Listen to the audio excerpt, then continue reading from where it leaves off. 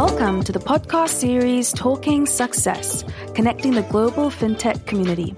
I'm Stacey Jafta, and today I'll be chatting with Joe Keeley, CEO and co-founder of Justify Technologies. Justify's mission is to democratize access to competitive payment processing rates and embedded fintech products. Hi, Joe. Hi, Stacey. How are you? Good. How's your day so far? Terrific. Thanks. Nice. It's morning on your end, isn't it? That's right. That's right. I love to ask my guests what their wake up time is, what their morning routine is. I think there must be some magic in this. So what does yours look like? Well, during the week, it's, about 5:45 a.m. And I really have one ritual that if I break, I'm in big trouble with that is okay. I'm in charge of making and bringing coffee to my wife, and then we chat for I love that. She won't sit up if that doesn't happen. So when I'm traveling, she's in a world of hurt. So I take care of that, and then we kind of have our daily huddle in a way. Sometimes there's lots to talk about, sometimes there's not. We have two kids that are in junior high and high school. So and then sort of the day gets rolling at 6:15, 6:30, and people are getting ready for school if it's school year, down working out, and sort of we're off and running from there. Has that always been your wake up time? Was that earlier than usual? Sometimes I guess, I used to get up a lot earlier, but this is very painful. Wow. So, Wow. yeah, that's about it. I mean, I maybe not on the weekends, but during the week, yes. Okay, awesome. Joe, before we go any further, for the audience, just can you set the scene and tell us more about your career journey and then essentially what led you to build Justify? Sure. So I've been involved in a number of different ventures, but Justify is really the second material sort of growth company that I've had the pleasure of leading and building. The first kind of put me in. It was a journey where I started a platform that was in the childcare space, believe it or not, which is sort of makes me uniquely unqualified to run a fintech company, perhaps. But I was in university as an undergrad and was a hockey player. I live in St. Paul, Minnesota, which, it's still very, very dark, and cold in the winter mornings. But I played hockey in university. I got a summer job answering an ad that perhaps is only placed in Minnesota. And it said, looking for a hockey player to watch our two boys. And I became a nanny for the summer for two boys that were hockey players. And I became their coach, referee, chauffeur, etc. But most importantly, I think I really became their role model and sort of a big brother figure. Well, from that experience, I ended up starting a company called College Nannies, Sitters, and Tutors, where, initially we placed as a staffing company college students that, just as the name indicated, were nannies, sitters, and tutors.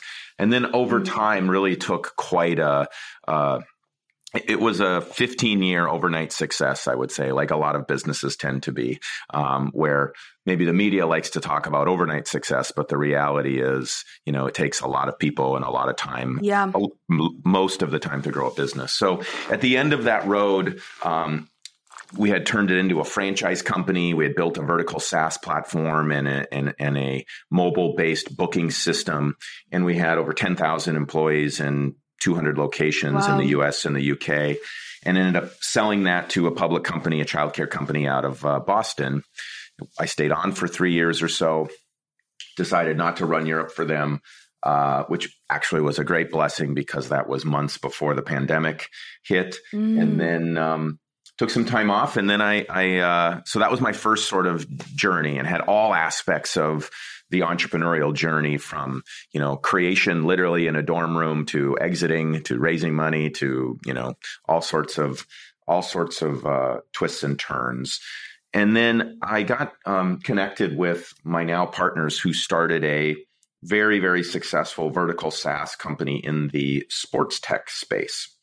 And what they found, like many vertical SaaS companies, is that it's really, really hard to build $1 billion company off of $65 a month in SaaS fees. But that once addressable market can be expanded, exponentially by providing embedded value to those folks that are loyal and using the vertical SaaS companies. And that is often found, at least for them, was in embedded payments, insurance, lending, kind of the whole fintech stack. So they processed over $4 billion a year. They lent and they sold insurance, all sorts of things to the youth sports organizations and parents, and ultimately did sell close to $1 billion to NBC Comcast. So they looked back on that journey, and similar to mine, first journey, it took a decade and a half. And they said, wow, it was a really great ending, but that was really complicated and really expensive, and there must be a better and different way.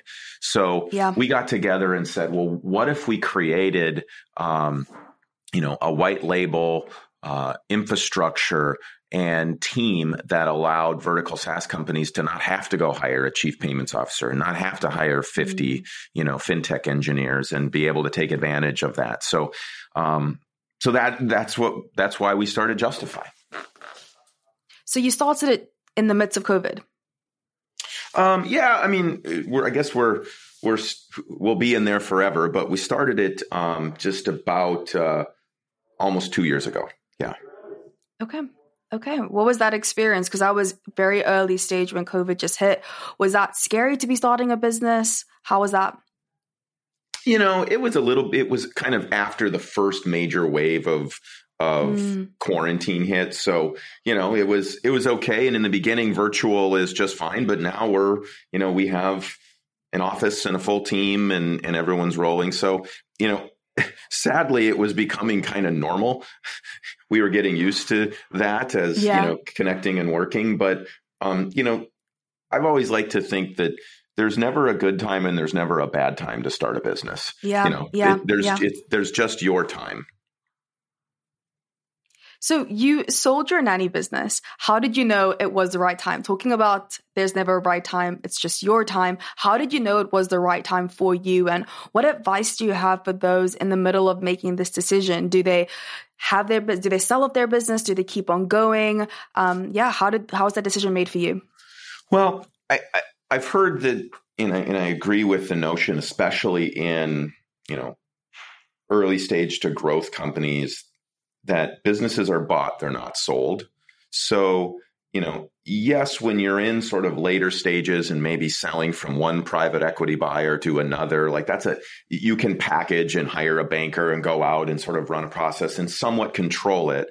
But I think that there are certain moments in which exiting makes sense. And if you say no to those moments, you kind of need to enter another investment phase or period of time from time to time. So, it's really about being prepared and understanding that you can't always time the market, and you can't always time if you have larger companies. Once for us, we had a very, very large vendor, or partner rather, where we were a vendor for them that needed our technology, was using us as a partner, and they had decided it was time to bring this capability in-house. And once a large company, once a public company gets board approval to do that, it enters in a different level of risk that one needs to consider. Like, okay, they're either going to do it with you or they're going to do it with someone else. So what does the world look like if they do it on their own or do it with someone else for you? So, for me, I had, a decade and a half is a pretty good run. So I was ready to actually begin the final chapter of that business, be able to take a sabbatical and then, explore what was next. And what was next turns out to be, a embedded payment and fintech company called Justify.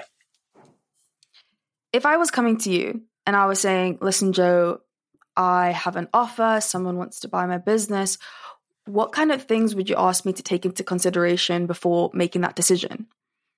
Well, I think that the first, I think you have to look at the all the mechanics of things like, do we think that this is a fair offer of where you are versus the potential versus, all the sort of, business mechanics is what type of business is it? Is it in, the upswing? Is it in decline as an industry? Like all of those sort of very academic sort of business school like things. And you can, and those tend to be, not as difficult because they are intellectual. But there's also the emotional side of things.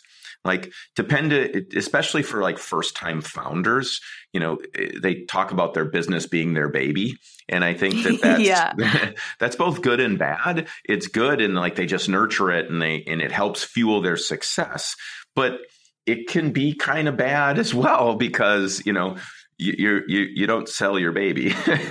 But I think of it more like it was ironically when I left the company, it was after, 18 years because I sold after 15 and I stayed on for a few more. So for me, I took pride and joy in, it was more like a child that I had raised and sent off to university or to, and they were a fully functioning, able to be on their own. Yeah. So I think really addressing the emotional side of things, and there can be a lot of fear and a lot of identity baked into the business for an entrepreneur.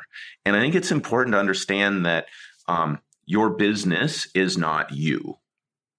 Even though, that may be uniquely tied to you, I think it's important to understand, this is an asset. It might be an asset that you're very passionate about, but, and it's those emotional components are important all the time. They're even more important if you don't have investors. I was a majority shareholder in the in my first company, whereas we're venture backed by a lot of premier venture companies, firms today. So, we have a board and there's a lot of people around the table. Now, as founder and CEO, I have, a job to steer us and to have my opinion weighs very heavy. But, this is not, tied. I'm not the only person that this is like my identity, but that it feels very different in a second time founding situation. Sure. You view yourself as the person working at a train station, making sure everything is running on time. What you feel you need to complement your skill set as someone who can link what the business is doing today with the vision. What does that look like? Is it taking the 5-year plan and breaking it up into weekly tasks? Or what exactly was it that you needed? Well, I think that there's lots of visionaries in the world, and the line between sort of, visionary and insanity is very sort of thin. And I think what differentiates the two is those that can say, okay, here's where we're going. See that, mountain out in the future or that castle on the hill. But like, how do you link, what I'm doing today and tomorrow and with a direction of a company and a vision and fueled by a purpose.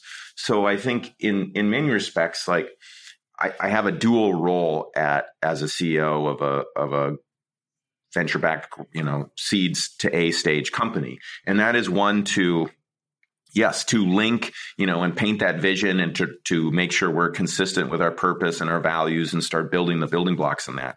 And, at this stage of the company, I need to roll up my sleeves and take the garbage out if that's what needs to happen. So I think it is a little bit of both. And I think that if that's the challenge of these stages, if you get someone who's just like true, very, very visionary and has led, big teams, a lot of times they struggle in a small business because they don't have an executive assistant and they can't dial 7 for IT. And like, you have to just be a little grittier. But on the flip side, I've experienced that it took me a while in my sort of, I would say my informal education, which was growing the company after I graduated with an entrepreneurship degree, but my master's degree was in entrepreneurship too. It just happened to be a, decade and a half long case study. That what I've seen is that entrepreneurs that put themselves at the center of the universe tend to be, and then everything orbits around them tend to build really profitable, enjoyable lifestyle businesses. But that tends to be the cap in which they can grow them to. Instead of thinking it more like an entire, galaxy where you have many solar systems, and each one of those solar systems is a sales leader, a product leader, an engineering leader. So my job is to really, balance, acting like the company we want to be and we are growing towards and what we're funding, and also realizing that, but every day, it takes everyone to, roll up their sleeves and get to work. So, because I think that if being too limited on either end of the spectrum is hard at this stage, I'll look forward to getting to the stage where, I'm needed less to do a lot of the things. That's okay. And don't get me wrong, like no one's asking me to write code, but, it's just a stage of company. So it's important to look one stage ahead or two stages ahead, but also realize most of the time, where are you today?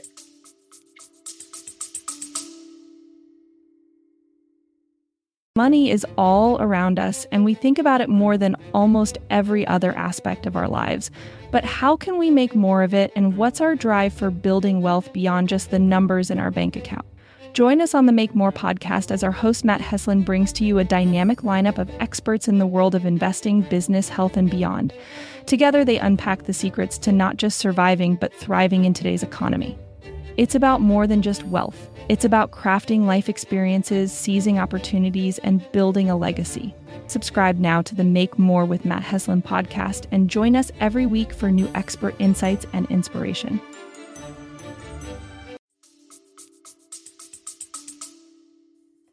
Going back to focusing on what the business is doing today for the vision, can you give some practical tips? I really love when listeners can walk away from this episode and be like, okay, that's something I know is not my strong suit. I need to become better at this. What would you say to them? I think that first it's okay to just say, I don't know, or I need to help. I need to get better at that. Or because I think a lot of times entrepreneurs, especially, first-time entrepreneurs, they assume this, CEO role, it might be them and no one else, and they're the CEO, and, how quickly you can ascend to the title. Nowhere is there a title that it has such great disparate, ranges. But I think not having all the answers is, I think, an important role or important position to have as a CEO. Like, that doesn't mean that you still can't make final decisions, but I think it's very, very dangerous and it's actually a detractor to growing an enduring company by thinking that you have to have all the answers. I think what you need to get really good at is having the right questions. Yeah. And also getting the right person in the right seat is going to help you achieve that vision. And we were chatting about how challenging this can be. How do you attain this? Well, I think it's a little bit, I try to run, and participate at home, as I do at work. And that is have a few simple rules, repeat them often and be consistent. So, I think those few simple rules is first, as a company, as it relates to talent and building a team, we need to define what is the seats that we need, absent of any people. What is the role that we need? What is for right now and a little bit in the future? And then we need to go out and find the right person for the right seat. So the first thing, focus on having the right seat, then finding the right person. Well, what is the right person? Well, they need to be able to have all the either technical skills or, an experience that seat you defined is. And then, and equally important, they need to align with your articulated core values. And I think that not just I think it's, it's not about having core values that I would, that are it's been called like permission to play core values. It's like, well, honesty, integrity, like those should just be given. It's like unique core values that you can like measure against, right?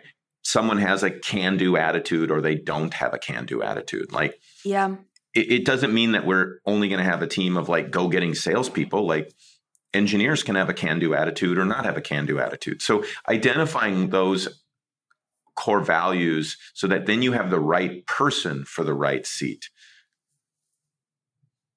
So we have a value in our business called JDFI, just freaking do it, which is kind of just saying that if you have an idea, go out, like explore it, take initiative, right? And Sure. we also are a startup or a small business. We wear multiple hats.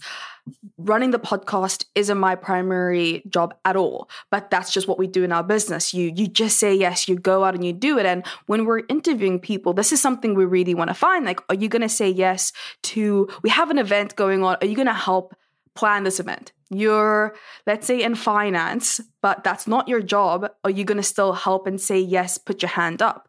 And every single time you ask this question in an interview, everyone's like, yes, of course, I have a can-do attitude. So then how do you yourself ask the right questions to get these answers?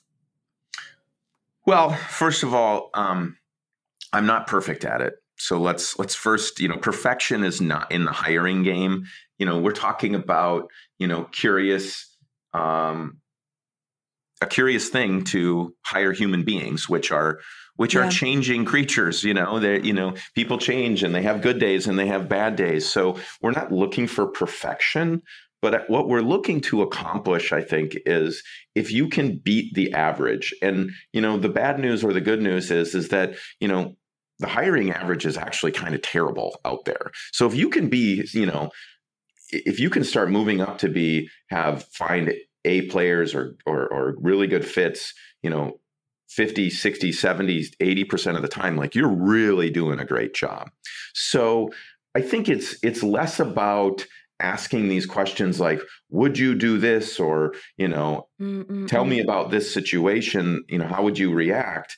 Because that's what we do in interviews. Everyone knows how to answer the questions the way the teacher wants them to be answered. Exactly. Instead, I think it's one's past experience is the greatest indication of future results.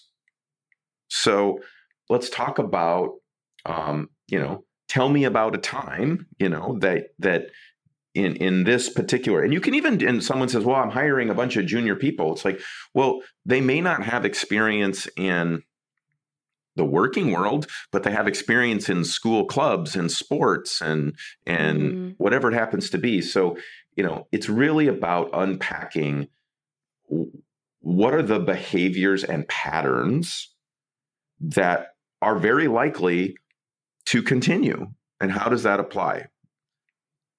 Yeah. Over the last few years, you focused on understanding and cracking the code on how to make the dream work. Tell me more about this philosophy.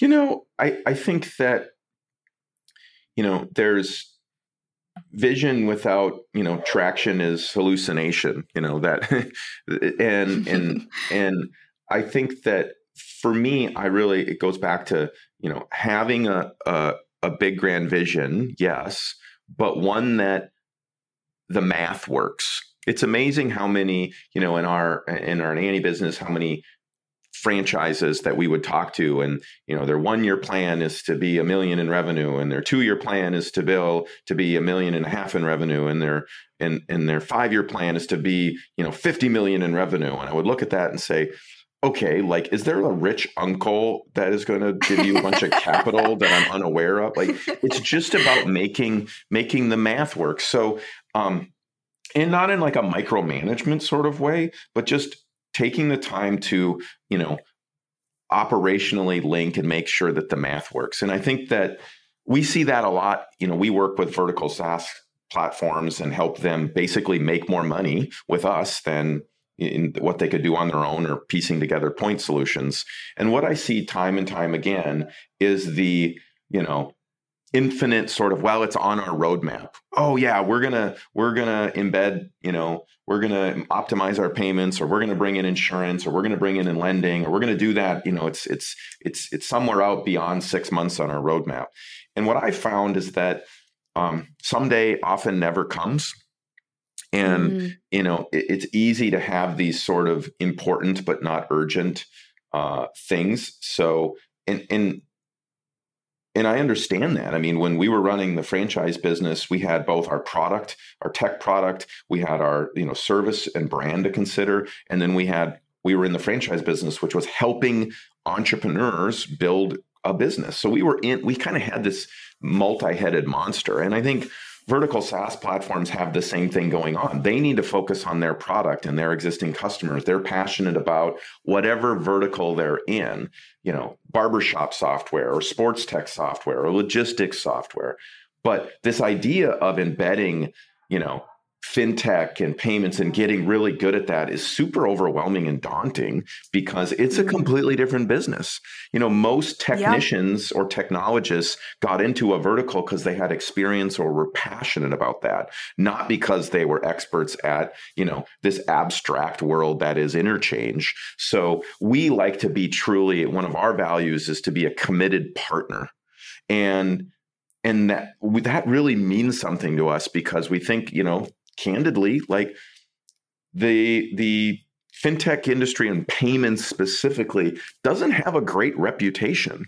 It sort of has this curiously deliberate shroud of secrecy around there's only one other industry that you don't actually know what something's going to cost you until it's done. And that's healthcare, at least in the United States. And frankly, there isn't a lot of people that are putting that on the pedestal as the way to do healthcare. So we think being a partner to these platforms and helping them figure it out, helping them win is, what being a committed partner looks like. I love that. Joe, thank you so much for being on the podcast. Oh, it's my pleasure. Thanks for having me. Where's the best place for listeners to reach you if they have any questions? So Justify.ai, that's JUSTIFI, and myself, I'm on LinkedIn. Awesome. Thanks again. Thanks so much. Be well. Thank you for listening to this week's episode of Talking Success, Connecting the Global FinTech Community. Feel free to follow us on LinkedIn at Talent in the Cloud. And if you're interested in exec talent, expanding your team, or you yourself are looking for a new, exciting change in your career, check out our website, talentinthecloud.io.